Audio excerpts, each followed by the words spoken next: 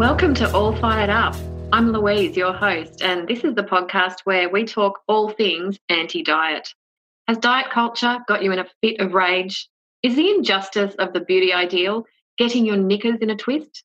Does Fitspo make you want to spitspo? Are you ready to hurl if you hear one more weight loss tip?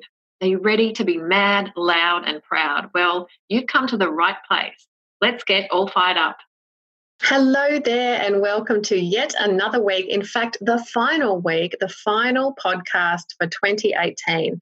I'm so excited that you have decided to join me to listen to this incredible episode. I'm very pumped. We're covering a really important topic with some wonderful people.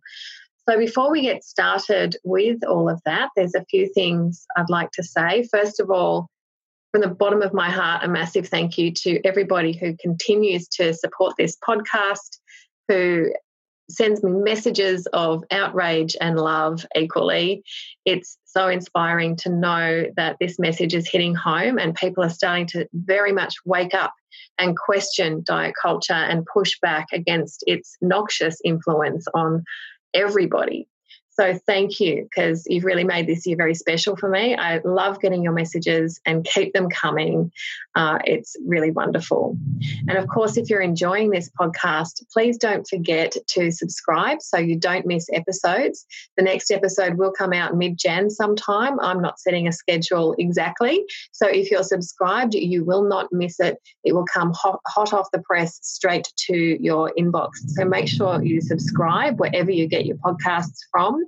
And if you've got a little bit of time and you're feeling a little bit in the Christmas spirit, please give us a really top 5-star rating and review, because the more of those we get, the more this message can get out to everybody.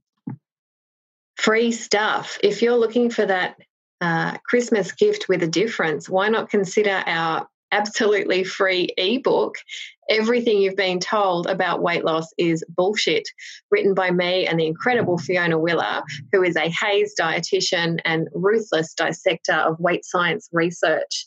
In this ebook, you will read through the top 10 obesity and weight loss science myths that are floating around diet culture, and we debunk each and every one of these with strong science and lots of referencing. So it's a lovely resource for yourself, for your family, for your friends, for your health providers, for anyone in your life who thinks really would benefit from hearing the non-diet, anti-diet message and wants to learn more about it. That is the resource to go to. So you can access it. As I said, it's completely free. It's at the Untrapped website, untrapped.com.au, and it will pop up as a completely free ebook to download. I have some really exciting news about a bit of a change for me in 2018. I have now uploaded a new tab on the Untrapped website, which is Book an Appointment with Me. So I am now offering online appointments to anyone who wants them, and you can book an appointment absolutely just by clicking on the website, and you can come and see me. So that might be for supervision if you're a health professional interested in the anti-diet approach and how to implement it in your practice. I absolutely love working with health professionals. So that could be a really lovely way for us to get to know each other. And of course, if you're not a health professional, but you do think you would benefit from having a bit more of a talk about what's going on for you and how diet culture is affecting you, you might be going through some issues with eating or struggling with your body, this is absolutely up my alley, and I would love to see you and connect with you no matter where you are in the world. So if you're interested in booking an appointment with me, just go to the Untrapped website, untrapped.com.au, and click on Book an Appointment with Me. And a bit of a call to action for everybody here. What I'm going to do for the very first podcast back in 2019 is have an episode devoted to the second annual Crappy Awards. You might remember that last year around this time, I put out the inaugural Crappy Awards episode, which invited all kinds of people to come in with their audio recordings of stuff that's pissing them off in diet culture. And we heard from a huge variety of awesome people, past guests and untrapped guides, talking about what's shitting them about diet culture. And it was really awesome. And in fact, so awesome that I've decided to repeat it for 2018, because if anything, I think the crap in diet culture in 2018 surpassed even that of 2017. So, listeners, I want to hear from you. I want to hear your rants. I want to hear your tirades. I want to hear what's getting up your nose about diet culture in 2018. What's the worst thing you've heard about this year? It might be a diet product. It might be something that happened at work. It could be a media article that you have read. Quite literally, it could be anything. But if it's annoying you, if it's pissing you off, send me your rage in a little 3-minute snippet. So what I'm asking people to do is just do an audio recording. You can do it on your phone.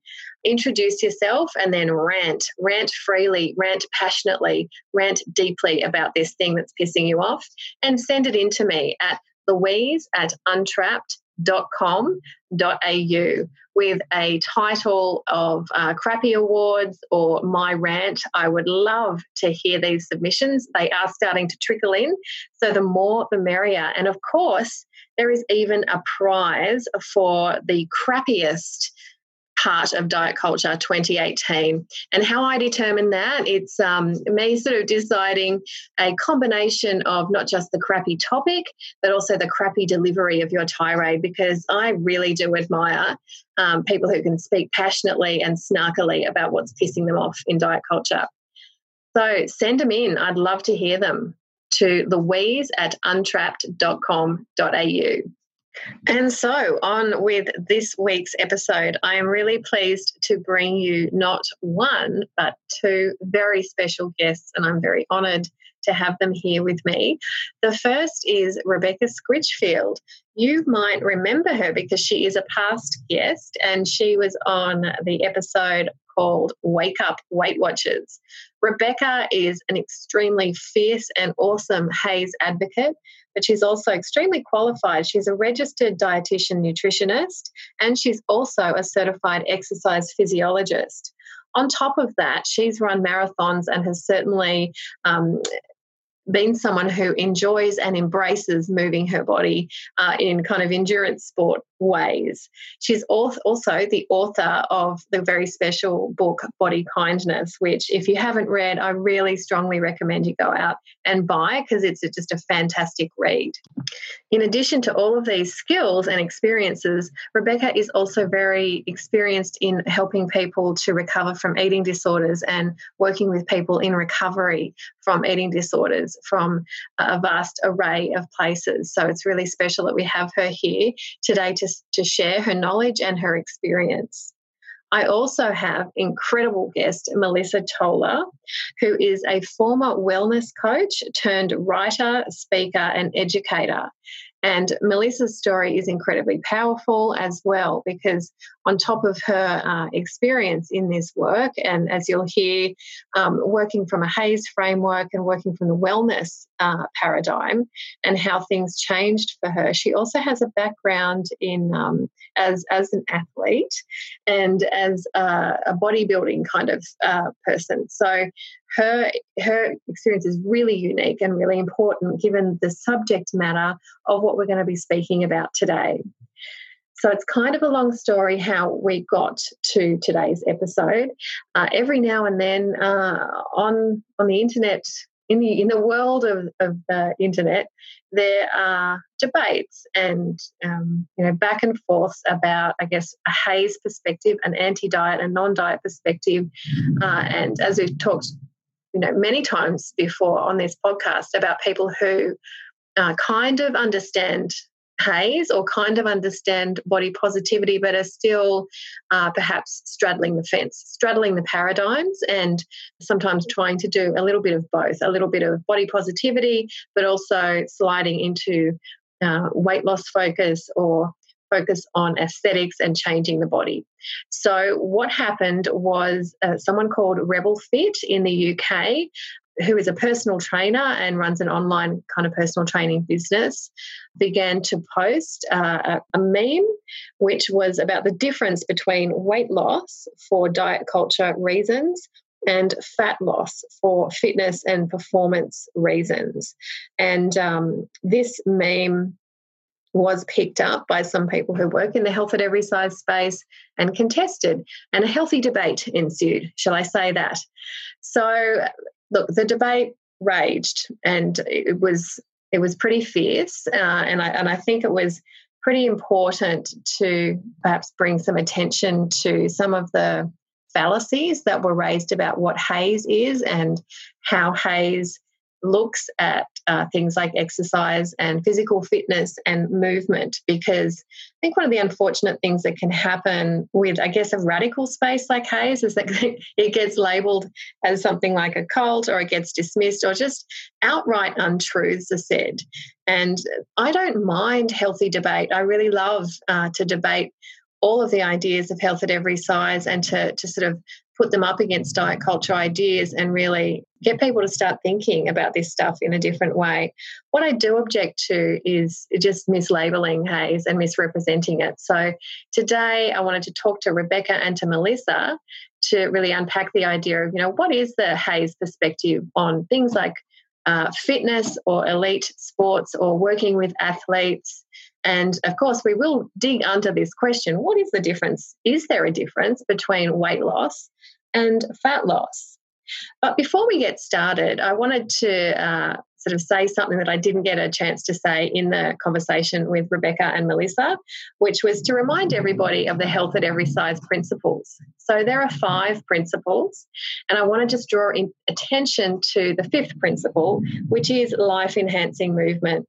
So a HAES perspective supports physical activities that allow people of all sizes, abilities and interests to engage in enjoyable movement to the degree that they choose. Now, some of the objections raised by Rebel Fit is that HAES is anti-fitness and anti-athlete. And I just wanted to start today's episode by reminding everybody that physical movement and joyful movement and exercise is right in there in the HAES principles as part of it. So there's absolutely no question that HAES is supportive of people who want to do physical activity or exercise or even, operate at an elite athlete level. But as you'll hear in the conversation, things are pretty complex and deserve a lot more discussion than that occurred in the Rebel Fit thread. So look, it's a really interesting conversation, and I really am grateful to Rebecca and Melissa for coming in and letting us know their perspective on this. And I really hope that you enjoy this wonderful conversation. So welcome to the show. I'm so excited to have you both here, Melissa Toler and Rebecca Scritchfield. Thank you. Thanks for having us. Thank you. So what's getting you guys all fired up right now? Well, Louise. No, there is a situation where a person named Rebel Fit, who has a business based out of the UK, who is talking a bunch of smack about health at every size and saying very untrue things, saying that we're like cult radical people who don't understand science.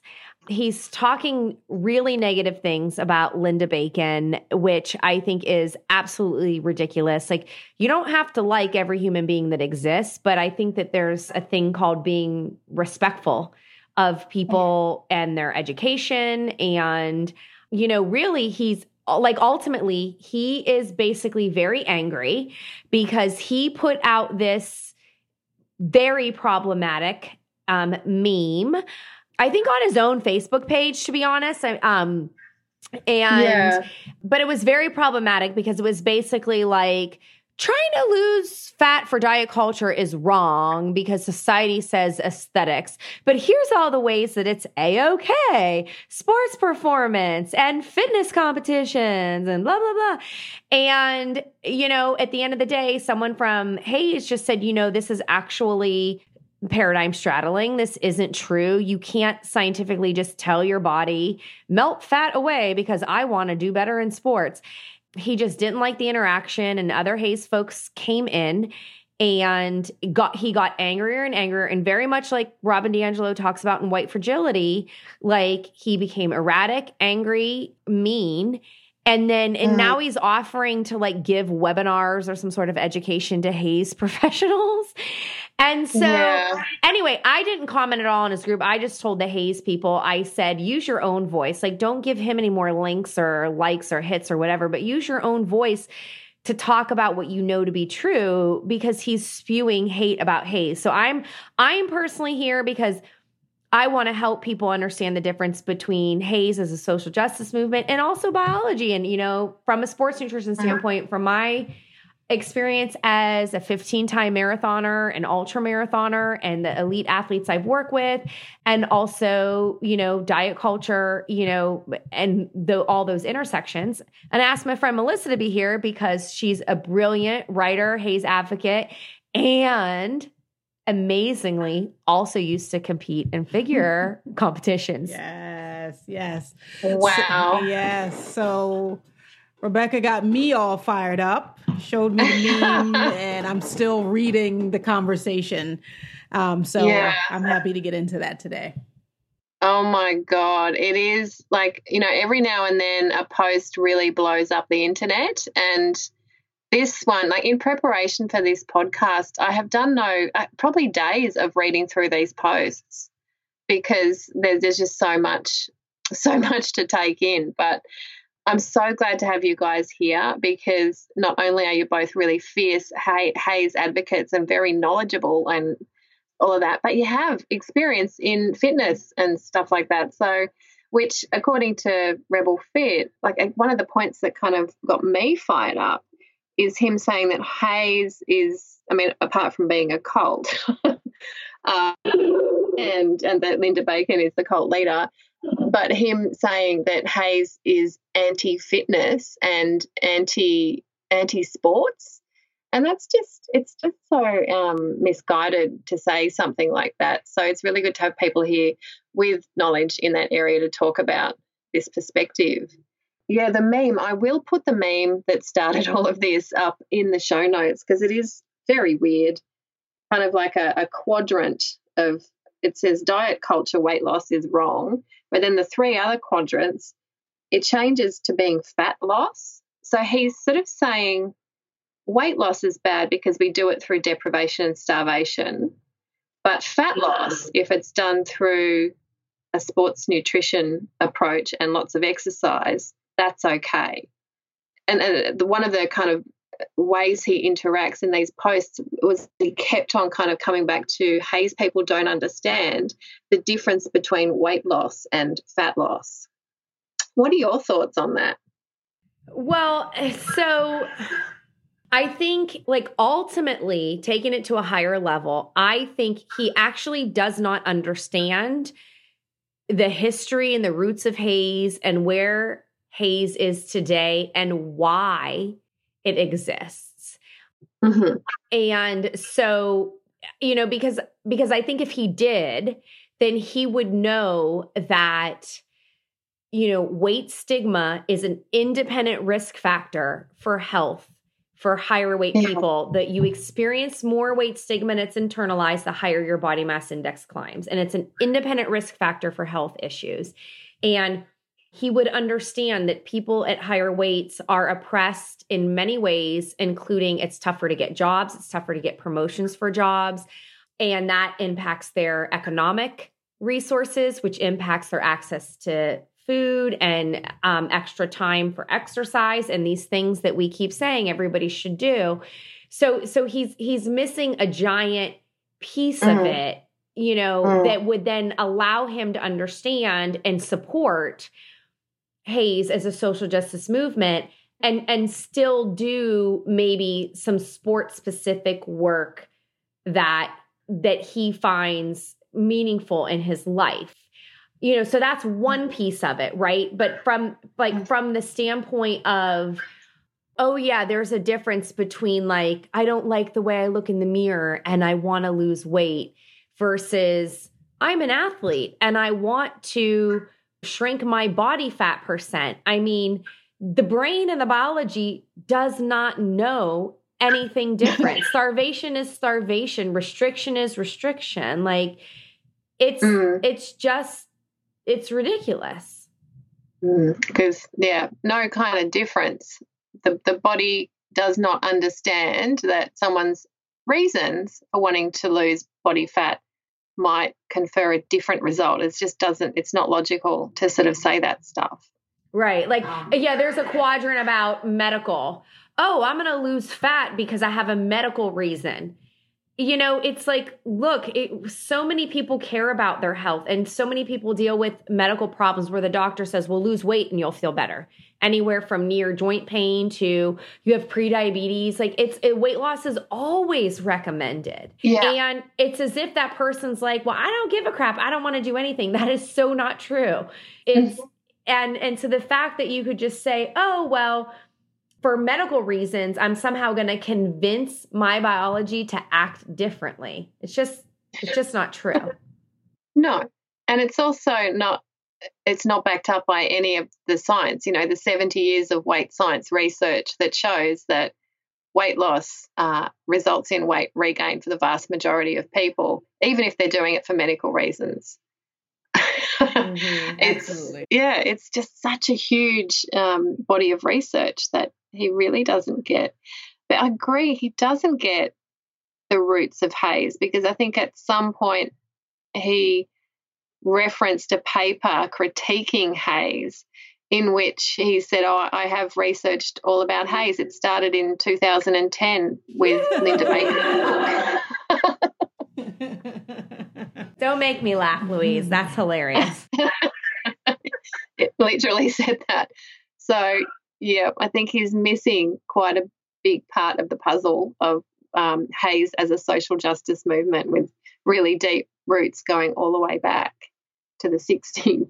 So, Melissa, can you tell us a bit about your story with all of this? Because that's really interesting. Yes. So starting in 2011, I began training for figure competitions. And for folks who don't know what that is, it's sort of like a beauty pageant with muscles where you stand on stage all oiled up in a sparkly swimsuit that you can't swim in. And I did that from 2011 until 2014. So it's like a bodybuilding competition. And so it's a lot of prep and dieting to get your body fat down low. So yes. Yep. So I did that from 2011 to 2014. My primary reason for doing it was so that I could lose weight.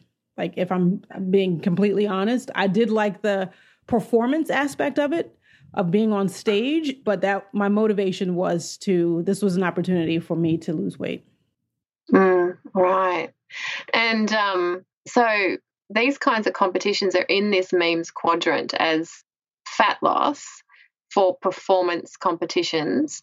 And, you know, the thread, sort of the argument that he's making is that doing it for this reason means that the body changes are not weight loss, it's adaptation, and it's going to last forever. So is that your experience? So no, not at all. Right? It's one of the biggest lessons I learned from fitness competitions, essentially reinforced the lessons I learned through 25 years of trying to lose weight. In order to keep the quote unquote results, you have to keep doing the same thing that yielded those results. And so I stopped doing the working out several times a week, and my diet is not as restrictive as it once was. And so my body doesn't look like that anymore. Mm-hmm. Okay. And I reckon worked with people who have come out of those kinds of competitions have exactly the same experience, that it is a period of restriction and over-exercising, and it's not sustainable. And your body goes back afterwards to looking like a body that isn't doing those kinds of restrictive behaviours, and that's really normal.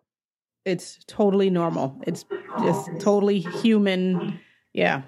And when you think about it, it is to be expected. And I think I had that same faulty thinking as well several years ago that I would stay that way forever.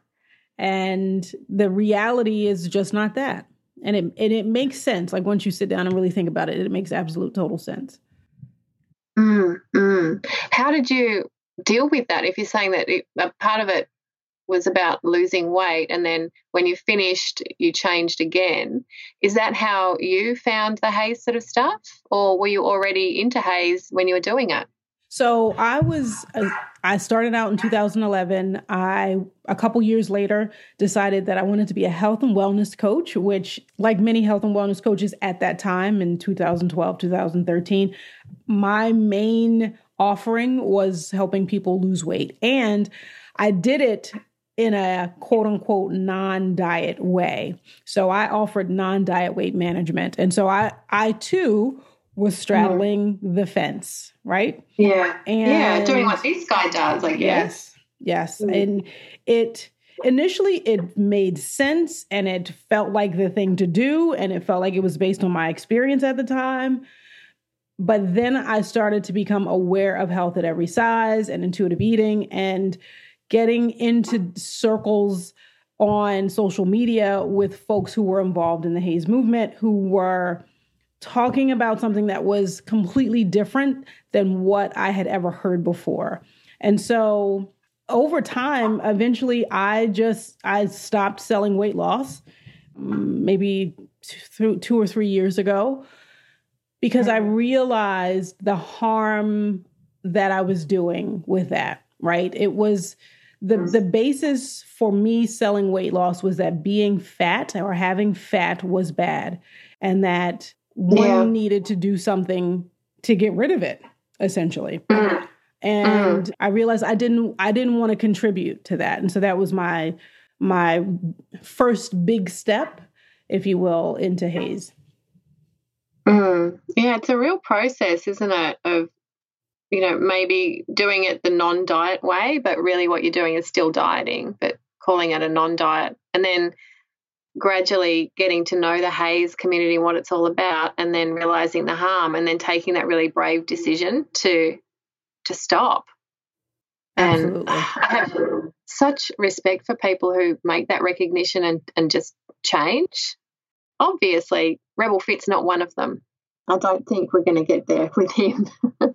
Because when you said, it's all about seeing, fat as uniformly bad and needing to shrink fat or get rid of fat, that's his message as well. Although, so I think, Fiona Sutherland's splinter assing metaphor when people are straddling the fence. Yes, I've seen that. Yes. Because he's only acknowledging that, traditional dieting is bad, but everything else that we're doing to manipulate our body and get rid of fat is kind of okay. And it takes guts to see the harm that can come from a message like that. Absolutely.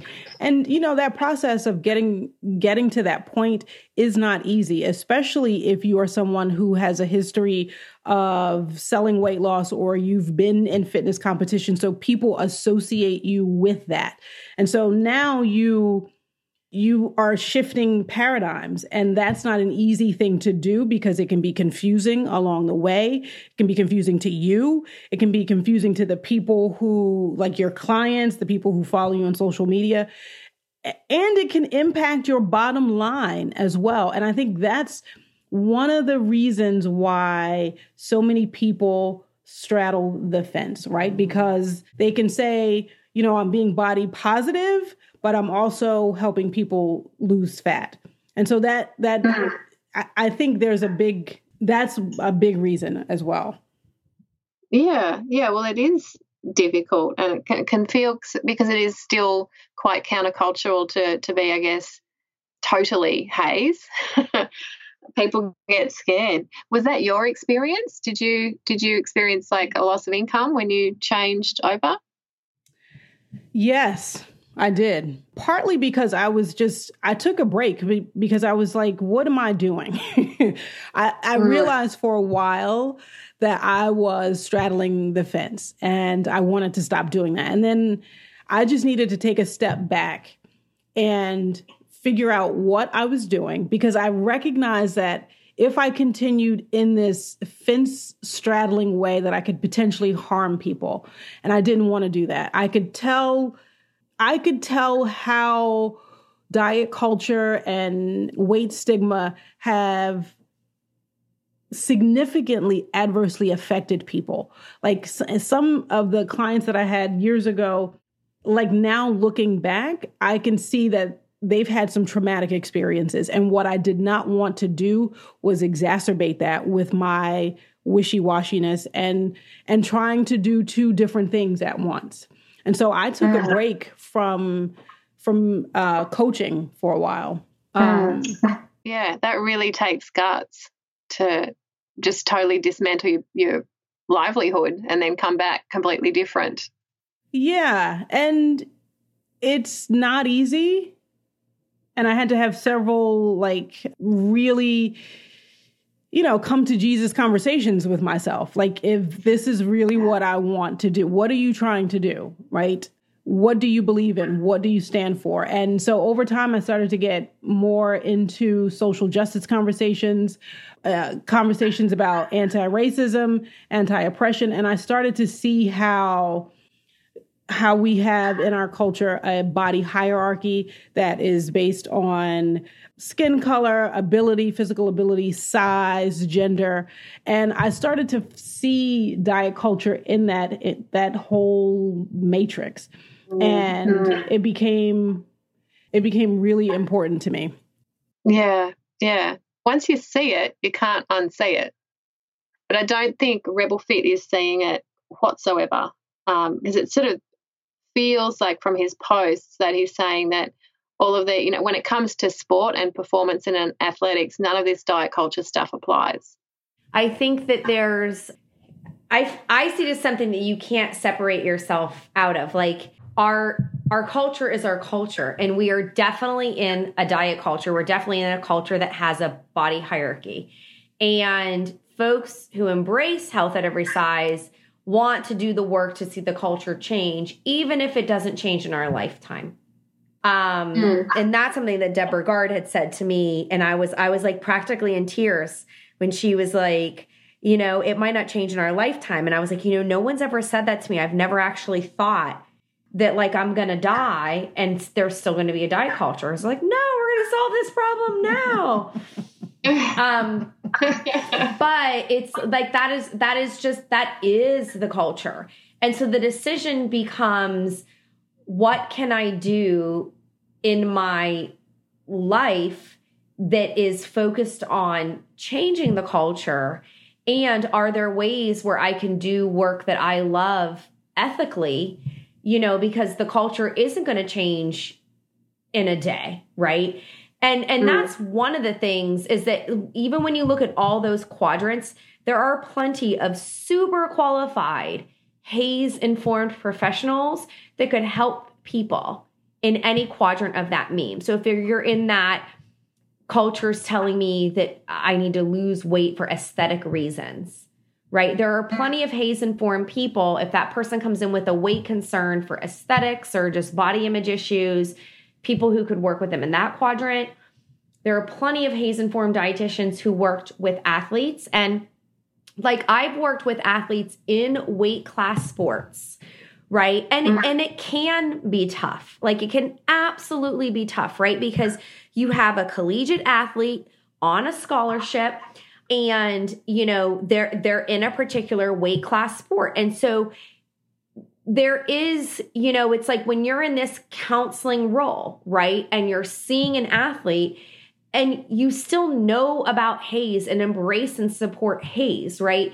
And you're trying to see them like, first of all, do they have an eating disorder or not? If an athlete has an active eating disorder, then you're talking with a coach about not even competing, right? But they might have had a history of an eating disorder. And even if they didn't, right, you're still working with somebody's genetics in biology. So and that's kind of like I wasn't all up in the post like you or maybe other people were, but it's like, okay, like this is why I think he's likely Hayes uninformed, because it's like, we all have a genetic footprint and we have a defended weight range. And absolutely, you could be in a weight class sport in a season and you're getting ready to compete for Team USA, right? Like something big, right? And it's like, it is your life. It is personally meaningful to you.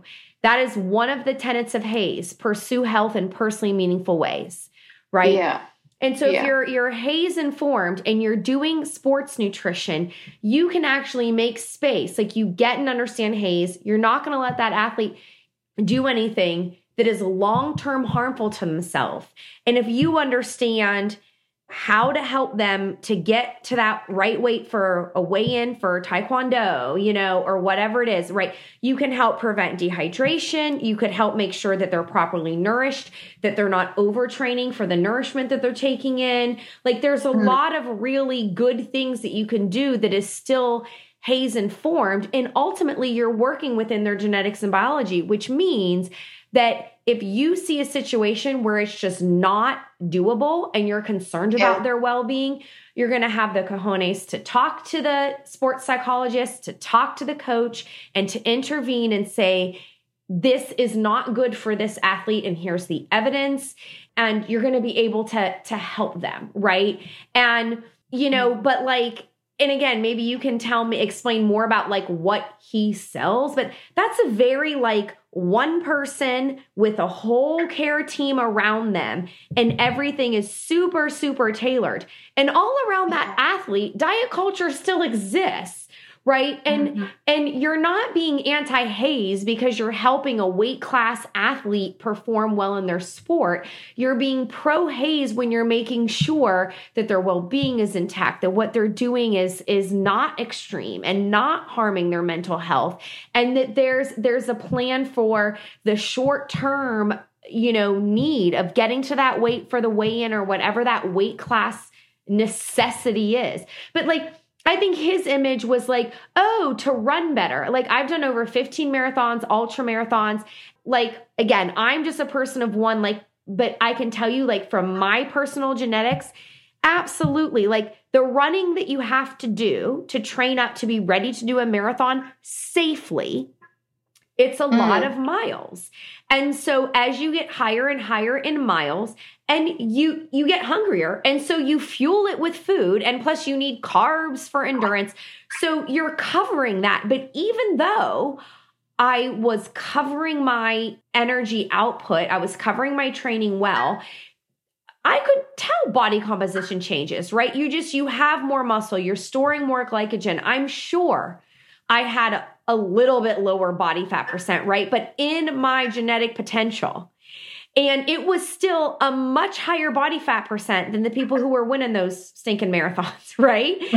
And so if he's all, like saying, like, I'm trying to help people work within their genetic potential in like supportive ways, like that did not come across in his meme. He's basically like, if you just choose one of these other reasons, don't worry, it's not diet culture. Yeah. So that's what makes it so confusing, is that there's so much nuance in every single area of that quadrant. But you can find a Hayes professional that can help with sports performance. You can find a Hayes professional that helps you with weight concerns related to medical reasons, especially medical nutrition therapy. Like, that's what dietitians do. And we don't just forget our MNT, because we're Hayes. And he's like offering to give us webinars or lectures. He's like, I'll lecture you Hayes people. It's like, what are you talking about? We have PhDs and master's degrees, and we do this as, it's like, sure, like, let's have an open dialogue and a conversation about what Hayes is and isn't, but he is acting like a supremacist. Yes. And that is just mind-boggling to me. But just for listeners who are like trying to get something out of the show, it's like, you need to know that you can find a Hayes-informed true professional in any of those quadrants who aren't going to paradigm straddle. Yeah. Oh, it's so great what you were just talking about with working with elite athletes and how a Hays perspective can actually really protect them. And, whilst not working within those, I think, ridiculous paradigms of weight restrictions and stuff like that, which is the reality of the competitive sports world. But there's still people around who can do great work. Like Fiona Sutherland does some wonderful stuff with the Australian Ballet. I know it's a bit different, but it's this whole idea of making sure that people are protected and danger signs are recognised and that we're working with the bodies that people have. And like you said, the genetic possibility for that person and not trying to shake the tree too hard. But, yeah, I think that this guy is straddling so hard. And the one thing, the quadrant in his meme, performance fat loss, I'm reducing my fat weight because it will help me run further and faster. Like, I think you're right. I think what he's saying is that he's sort of saying, screw my natural body's place and try and pursue more leanness in order to compete and win. That's where I think it can get really messy for people and almost, a lot of eating disorders are like that, aren't they? It's not necessarily safe just because it's about sport. It's basically active restriction. And you can't fly an airplane across the country without enough jet fuel. You can't go out and run without enough fuel in your body. It's absolutely ridiculous. It's one thing to you put in the miles, you do pre-fuel and recovery, and you let your body do its thing. That would be more of a Hays-informed approach. And it is something else to be like, I don't know, like I want to get to a certain lower body fat percent because I'm convinced I'm going to run better and faster. And again, at like elite levels, like the fact that milliseconds separate people, it is a part of our world. But I don't think in his meme, I don't think he's marketing to elite. I think he's marketing to the average person, and he's trying to offer aspirational things. Yeah, and we can get into trouble with that when we put an ass into aspiration. Sorry for the pun. And that fin straddling message is very attractive to folks, right? Like we can't pretend that our decisions and what we believe our bodies that are fit or healthy, we can't pretend that that's not influenced by diet culture, even at an elite level, right? Like we just can't pretend that that doesn't factor into it because it absolutely does. And what I know for me is that you can be body positive and lose fat is a very attractive thing because then you can convince yourself that, yes, I can still get this body I've always wanted, but I don't have to quote unquote diet. And that's just not true, just for the reasons that Rebecca recently just mentioned. Yeah, you just end up gaslighting yourself when that happens. And that's the danger, and the reason for this podcast is to stop the gaslighting of Hays and the misrepresentation, but also the highlight what's wrong with fence straddling and misrepresenting non-diet. The big thing that really everyone needs to understand, and hopefully Mr. Rebel will be open to listening and understanding, but certainly any, listener here too, is that, and I always got to give credit to Deborah Gard because over the last year and a half, she's really helped me understand kind of how to shift this focus. But it's the idea that we're not trying to blame individual people, right? Like we're all in this diet culture together, and there is 100% body autonomy. Like if you're Hays informed, you're still not trying to control anybody's body or choices. So somebody may decide to get weight loss surgery, and in many ways you can understand why they might make that decision. They've chronic dieted forever. They probably have physical challenges and health issues. Their doctors probably recommended it, and they've been oppressed by our society. And it doesn't matter that there's science that after weight loss surgery, risk of alcoholism and suicide escalates. Like they might not be getting that message, or they might be thinking it's worth it.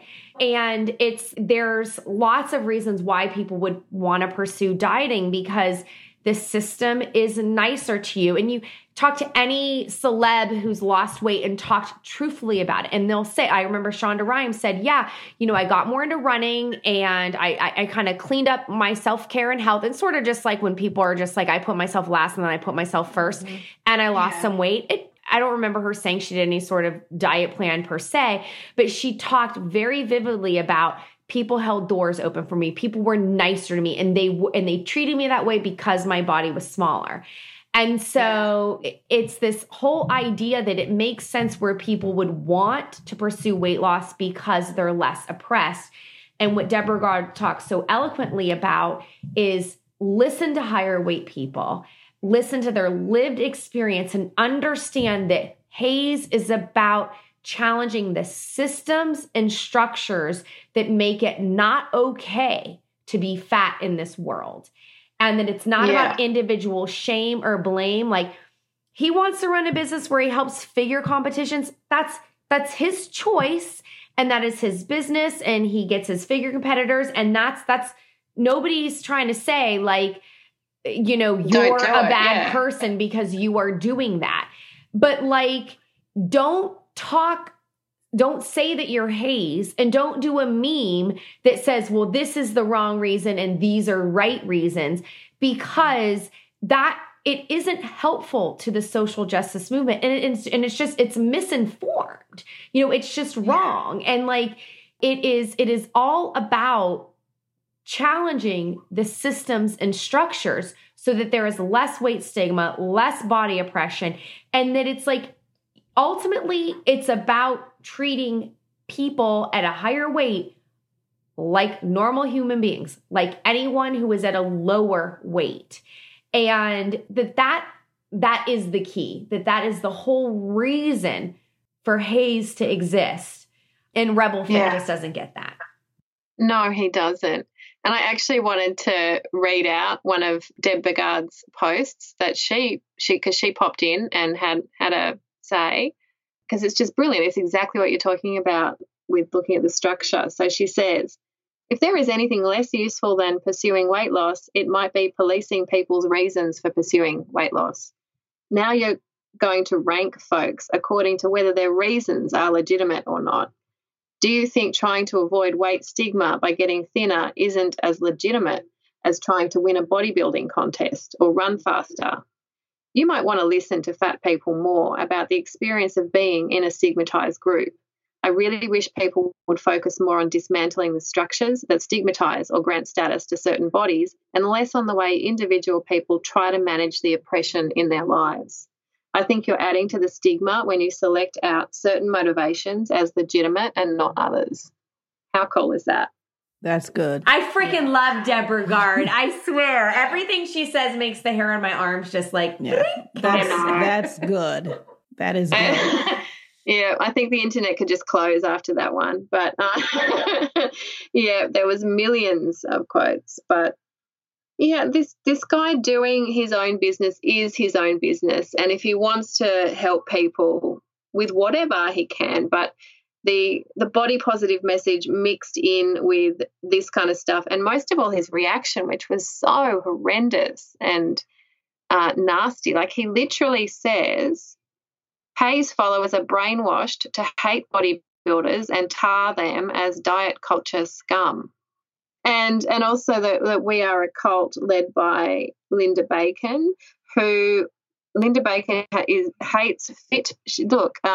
The problem is that HAES is a movement created and launched by fit shamer Linda Bacon. And he says stuff like she must have been bullied as a young person. To hate people. Yeah, that's harassment right there. That is. Yeah. This just makes me, like I said, I wasn't really reading his post, but this just makes me very, very angry. He's harassing her. I mean, that's BS. Well, there's a bit of a backstory because I think she shared one of his posts and then he thanked her for it, I think, on Twitter. And then she had a look at his website and said, actually, I do wish I hadn't because you straddle, basically. So I think he's been annoyed about it since then because he quite admired her work. Yeah. Well, even him saying she's like fit shamer, do yourself a favor if who isn't on Facebook, right? But like there's an awesome Hays fitness group called Fit Fatties. It's led by Reagan Chastain. You don't have to be fat to be a member, but like it's not about nutrition. It's about exercise. Reagan Chastain has a Guinness World Record for the heaviest person female to complete a marathon. And you can be fit at any size, like period, full stop, shut up, Rebel Fit. Like seriously, stop. And so even that's weight stigma in and of itself, it's that is fit shaming. Yeah. Well, yeah. And it's like, here you are. That's typical diet culture, right? Hey, fatty, go do something about your size. Oh, and while you're in these fitness spaces, we're going to be complete asshole to you. Like that is so problematic. And just assuming that the reason that you're there is because you hate your body and you need to make it smaller. And it always amazes me that it's like, what do you have to lose by just letting the body be, right? Like, what do you have to lose by just giving up the fact that you must push weight loss? Yeah. Oh, sorry. Fat loss. Yeah. Yes. Fat loss, not weight. True. Absolutely. Yeah. Yeah. Because it's the easiest way to reduce your own internalized stigma and oppression is to just say, I'm not going to control my body. And it makes exercise more enjoyable. It makes, healthy eating patterns more enjoyable because you're not hating yourself through every bite of food. Yeah. Yeah. We all know how lovely it can be to approach moving and fitness from a Hays perspective. I don't think he does. His tagline, because a lot of the arguments in the post were about talking about Olympic athletes or bodybuilders or fitness competition winners. So, really quite elite examples he was giving. And his tagline is an online fitness plan that turns dieters into athletes. And when I read that kind of raised a flag for me because, of course, people with histories of eating disorders, an eating disorder can morph from a control over food to a control over exercise and, really go under the radar if people are under the care of people like him. And he was talking about someone who was suffering with, I think, anorexia, doing his program or whatever and becoming like really quite an athlete. And I just wonder if there's a lack of awareness of the potential, obviously he's not an eating disorders expert, but yeah, it's really scary. Yeah, eating disorder professionals have a giant roster of athletes who struggle with eating disorders, and eating disorders are the most deadly mental health issue. You must take them very seriously. So if he's at all trying to say, oh, I've got this magical program where I don't have to treat this mental health issue because I've got a potion and a plan and a spreadsheet that turns them from dieters into athletes and I can heal people, like that's really dangerous if that's the kind of crap that he's saying. Like just, and think about it from the sales standpoint, right? Dieting has fallen out of favor. It's passé. Most people, they hit their diet rock bottom. It's like, I can never do that again. Okay, I'll turn you into an athlete, but you mentioned gaslighting earlier, right? Well, eat this way, but quote, for performance, do this exercise. Like, individuals can absolutely reframe what they do and why in personally meaningful ways. Yes, 100%. But it's like, is that something that he really is doing? Supporting, yeah. Or is it, based on that meme, it really kind of seems like, oh, it's the same crap that would have been for diet culture, but we're just going to change the reason. Yeah. It's like giving it a fitness halo that we cannot question or criticize because it's for fitness, which is like, well, if someone's not dieting but they're just on a wellness plan, we can't criticize that because it's health. And, it's all these intricacies of modern diet culture and how it trickles down into our thinking and our behavior and how the businesses are morphing alongside it. It's really good that we can come and talk about stuff like this and unpack it because it's important to be able to unpack it. Yeah, it absolutely is important to unpack it because it's easy for the average person to get caught up in this new message of body positivity, quote unquote, /fat loss, right? And exactly to your point that body positivity is becoming super mainstream has become super mainstream and distorted because that's what happens when things go mainstream. And so it can confuse people and it can make people think they're doing something different when they're really not. Yeah. Yeah. And that's why I think if we can come back to the idea of Haze is not a cult run by Linda Bacon, who is a fit shamer.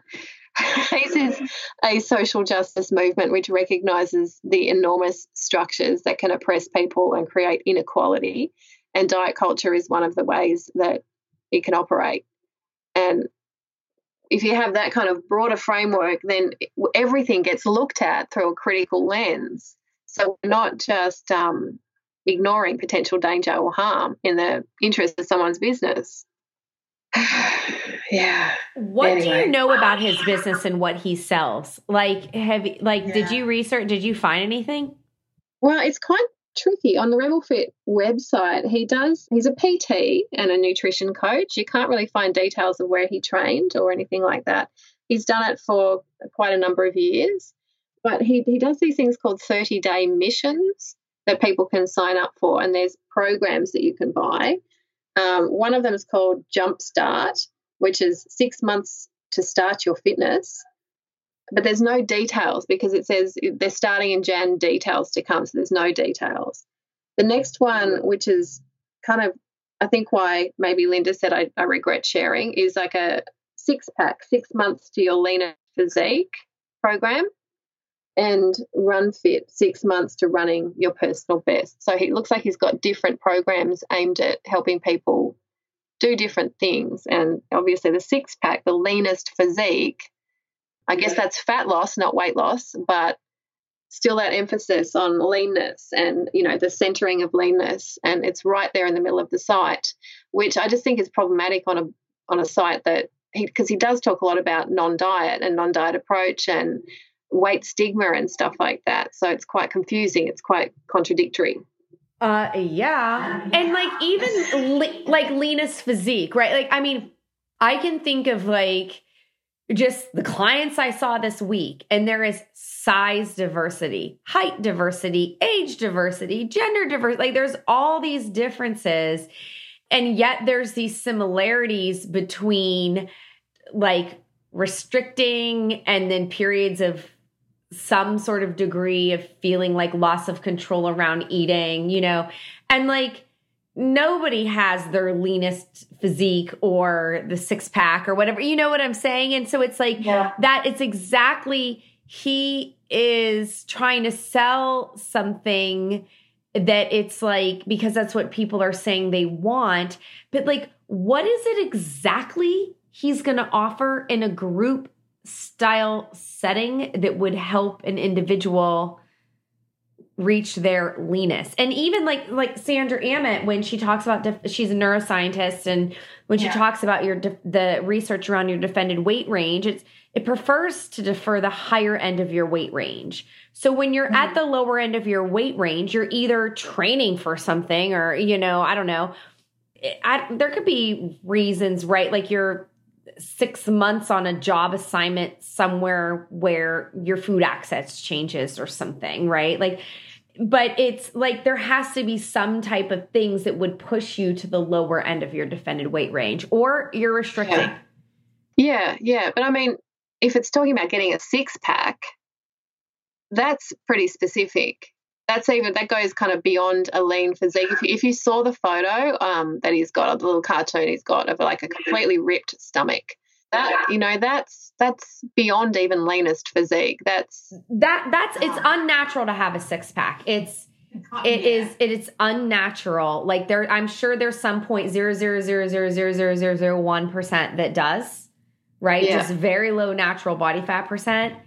But fat at a certain age, right? Yeah, fat is good. It's how we survive. Like we are here because our ancestors survived, right? So we know that they could hunt, gather, kill animals, eat a ton of food when they got it, and they were scared of lions and tigers and bears and that stuff, right? And it's like our brains have been in starvation mode more than they've been in food abundance mode.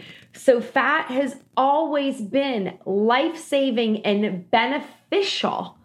And it's just, there was a time when fatness was adored because it meant you had more money and food access. And yeah, we've definitely been in a diet culture since before I was born. You know, if you really take it back to like William Banting and the first diet book, which I think was 1850s or something. Yeah. You actually look at the text, there is evidence of him enduring weight stigma. He was harassed by people. And so he did this diet that included like alcohol twice a day. It was like random, it looked like healthy eating, but you can drink alcohol with lunch and dinner. That's like the Vogue diet. Yeah. And he was treated better. Yeah. And so it's like, it's really what you see in those texts are like weight, like improvements to how he was treated because of, and so it's bottom line is that was all before we were around. And it still is kind of showing that there's value in our size and our appearance. And it's just now, I'm sure he wouldn't be selling six-pack something if people weren't buying it, but they're buying it because they're a part of diet culture. And so it's I don't know. Part of me is just like, I don't want to waste my breath on where he is because it's like really what we should be talking about is how can people do good, meaningful work that they care about, and also see themselves embracing HAES. Because HAES is anti-oppression and it is anti-weight stigma. A lot of people first coming to it are very HAES unaware, and it's okay. Like Melissa was saying earlier, it's okay to be HAES unaware, but you've got to continue to ask yourself to learn and grow and think about, well, how could I'm a sports dietitian for a collegiate team. How could I ethically help them and still embrace HAES? Yeah, that's right. We can do it. We are not anti-fitness or fit shaming or anything like that, but it's pro anti-aggression and it's pro critical thought, and that's the stuff that we need to keep in mind. And him selling his six-pack stuff is really not okay.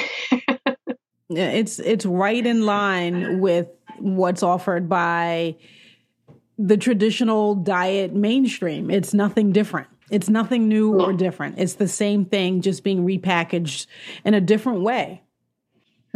Same shit, different day. Absolutely. Yeah. Just has a different bow on it, but it is the same shit.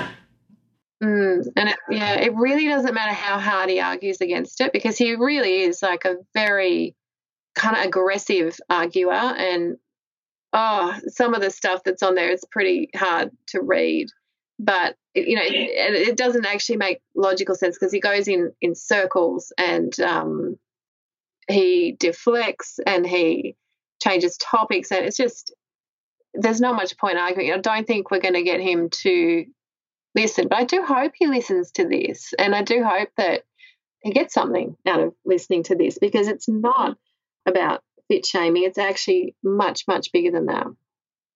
Absolutely. And I think I think the probability that he will listen to this and shift his thinking anytime soon is is low. But what I think is important is that the people who are listening to this, who find his message even somewhat enticing, hear what we're saying about Hayes and the problem with health and wellness professionals straddling the fence between diet culture and quote unquote body positivity. Because in a lot of spaces, body positivity is looking a lot like diet culture. Well, you've been there, right? And now life is different. And yeah, how would you compare the two? How's it going now? So my life is less regimented because I'm not doing meal prep and chicken and broccoli every day. And and I'm not, carrying my food around in containers. I mean, you were like more flexible than your friends. Yes. But you still did rigid stuff. Compared to what I do now, absolutely. And it's interesting. Yeah, I probably was on the less extreme end of the spectrum as that goes in bodybuilding / figure competition circles. But I still carried my food around and ate 5 or 6 times a day. Like I did all of those things. I had a specific workout regimen. And honestly, when I stopped, at a point, I just felt like I didn't want to do that anymore. I needed a break. And and Rebecca and I were just talking about this, I have always loved physical activity. It's always been something that has been a big part of my life. And I ran a half marathon. I don't know if I told you that, but I ran a half marathon. We should do one together. No, I'm done. But a walk. I'm done with any. I am not an endurance person. So I just wanted a break from that. My body wanted a break from that kind of working out, even though I love exercise. And so I'm starting to get back into a more regular schedule of trying different things that feel good to me. Oh, that's great. That's really good to hear. I will not be joining you on any half marathons or anything like that. I'm very good at holding towels and water for people who want to support person, but I'm more a walker. But that's what's great, right? It's knowing what your body really wants to do and going after that and maintaining the love of moving if that floats your boat. Well, I think that's a giant myth, right? That if you're Hayes, it means that you hate exercise or that you hate vegetables. That nothing frustrates me more. The confusion lies in the fact of weight stigma, right? Because we believe, the people who eat their broccoli are thin, the people who don't are fat, and the people who are fat are eating cupcakes all day. None of that is scientifically true. But yet I was brought up in that diet culture. That's what I believe. That's what I presented when I was a trainer. And even early on as a dietitian, I understand why we all believe what we believe. But if we're going to ask, for the world to be more human and to be better than where it is right now, then we have to look for what are the ways in which folks lack access to good health and self-care. And it's much, much more about how much money they have and where they live geographically, safety, many, many, many, many things. And, even this whole conversation about, Rebel Fit and what he offers or whatever, that the whole thing is really elitist if you think about it, right? Because people just have a credit card to put online and be like, let me buy your 30-day challenge. Absolutely. And I think it absolutely is. And I think it's important for people who are in a health and wellness profession whose mission or claim to help make the world a better place or make people healthier or make people feel better about themselves. I think it is essential to become educated in the ways that people's lives affect their health and well-being. It's not just the food that they eat. There are so many other social determinants of health that are not taken into consideration. They are not taught in a lot of courses and programs that are designed to have people come out with certifications or degrees in a health and wellness field. So it's important. I think that is one of the biggest things I've learned and one of the biggest things that has helped me. I'm no longer a coach, but if I had this knowledge back when I was coaching, it would have been extremely valuable to me. Mm. Oh, that's a great tip, isn't it, too? Like if you're a health professional, like regardless of who you're seeing, isn't like looking at the bigger picture of health, then that's a bit of a red flag. All right. So thank you so much, Rebecca, and thank you so much, Melissa, for an awesome conversation. Oh, thanks for having us on. Thanks for having us. Take care. So there you have it, everybody. An amazing conversation with two incredibly talented, passionate, experienced people. Thank you so much, Rebecca and Melissa. So what is the difference between fat loss and weight loss? Really nothing, okay? Any kind of focus on aesthetic or changing our body's either composition or weight is part of diet culture. And as Hays professionals, we must always look beyond the individual and beyond the professed ideas that the individual is saying that they want, and look at the structures and the reasons and the systems that are influencing it. So what a wonderful episode, really, an interesting food for thought, one to end this year with. So I'll try not to get emotional because it is the last one, but thank you all for listening and continuing to support this incredible podcast. If you guys would like to find out more about Rebecca and Melissa, you can find Rebecca at bodykindnessbook.com, and I recommend that you follow her on all of her social media stuff, and she's really active in the media and always talking about this kind of stuff. So it's lovely to follow her. And Melissa Toler can be found at melissatoler.com. And again, I would recommend that you follow her. So thanks again, everybody, for listening.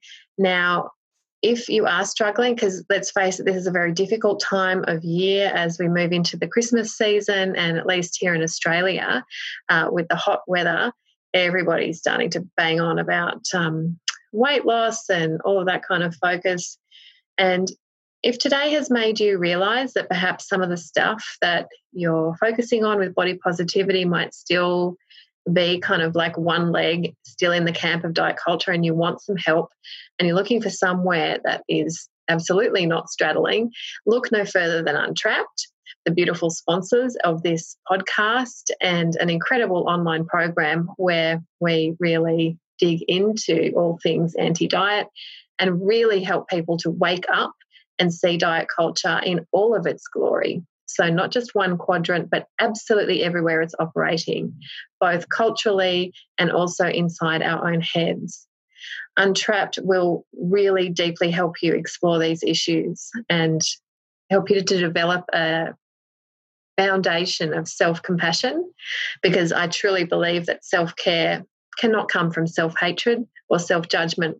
So we help you to learn that beautiful skill of self-compassion, and then, offer you all of the incredible skills that are associated with the anti-diet approach, things like mindful eating and, yes, joyful movement, learning to make peace with your relationship with exercise, and to stop it being so much about aesthetics and changing the body and much more about being in the body in an embodied sense and having a bloody great time at the same time. So, look, I would love to see you join our special Untrapped community. And if you want to learn more about the program, just go to untrapped.com.au, read about it, see if it fits you. And you know what? We would really love you to come along. Okay, I am getting emotional because it's the end of this show and it's the end of this entire year. I can't believe I've been podcasting for over a year now, and my enjoyment of this is continuing. My gratitude to all of you guys for all your support and passion and opinions is fantastic. And yes, I am feeling a little bit weighed down by diet culture and all of its shittiness at the moment, but I am continuously buoyed by the messages of support that I get, and the stories of hope that are always there, intertwined with the stories of just pissed offness. Okay, so I'm going to sign off for now. I look forward to seeing everybody again, well, chatting to everybody again in 2019. I will be back sometime mid-Jan after a nice chill out. There will be some newsletters that I'll be doing over the break. So if you want to go to the Untrapped website and sign up for the newsletters so you don't miss those as well, that would be awesome for us to stay in touch. And of course, do not forget, get those rants into me. I want to hear what you're pissed off about. You might be the absolutely incredibly lucky winner of the second Crappy Award. So who knows? Get them in to Louise at untrapped.com.au. All right, beautiful people. I hope you have a restful break if you're breaking. I hope you have a safe holiday if you're holidaying. And most of all, trust no one. Think critically. Push back against diet culture. Untrap from the crap.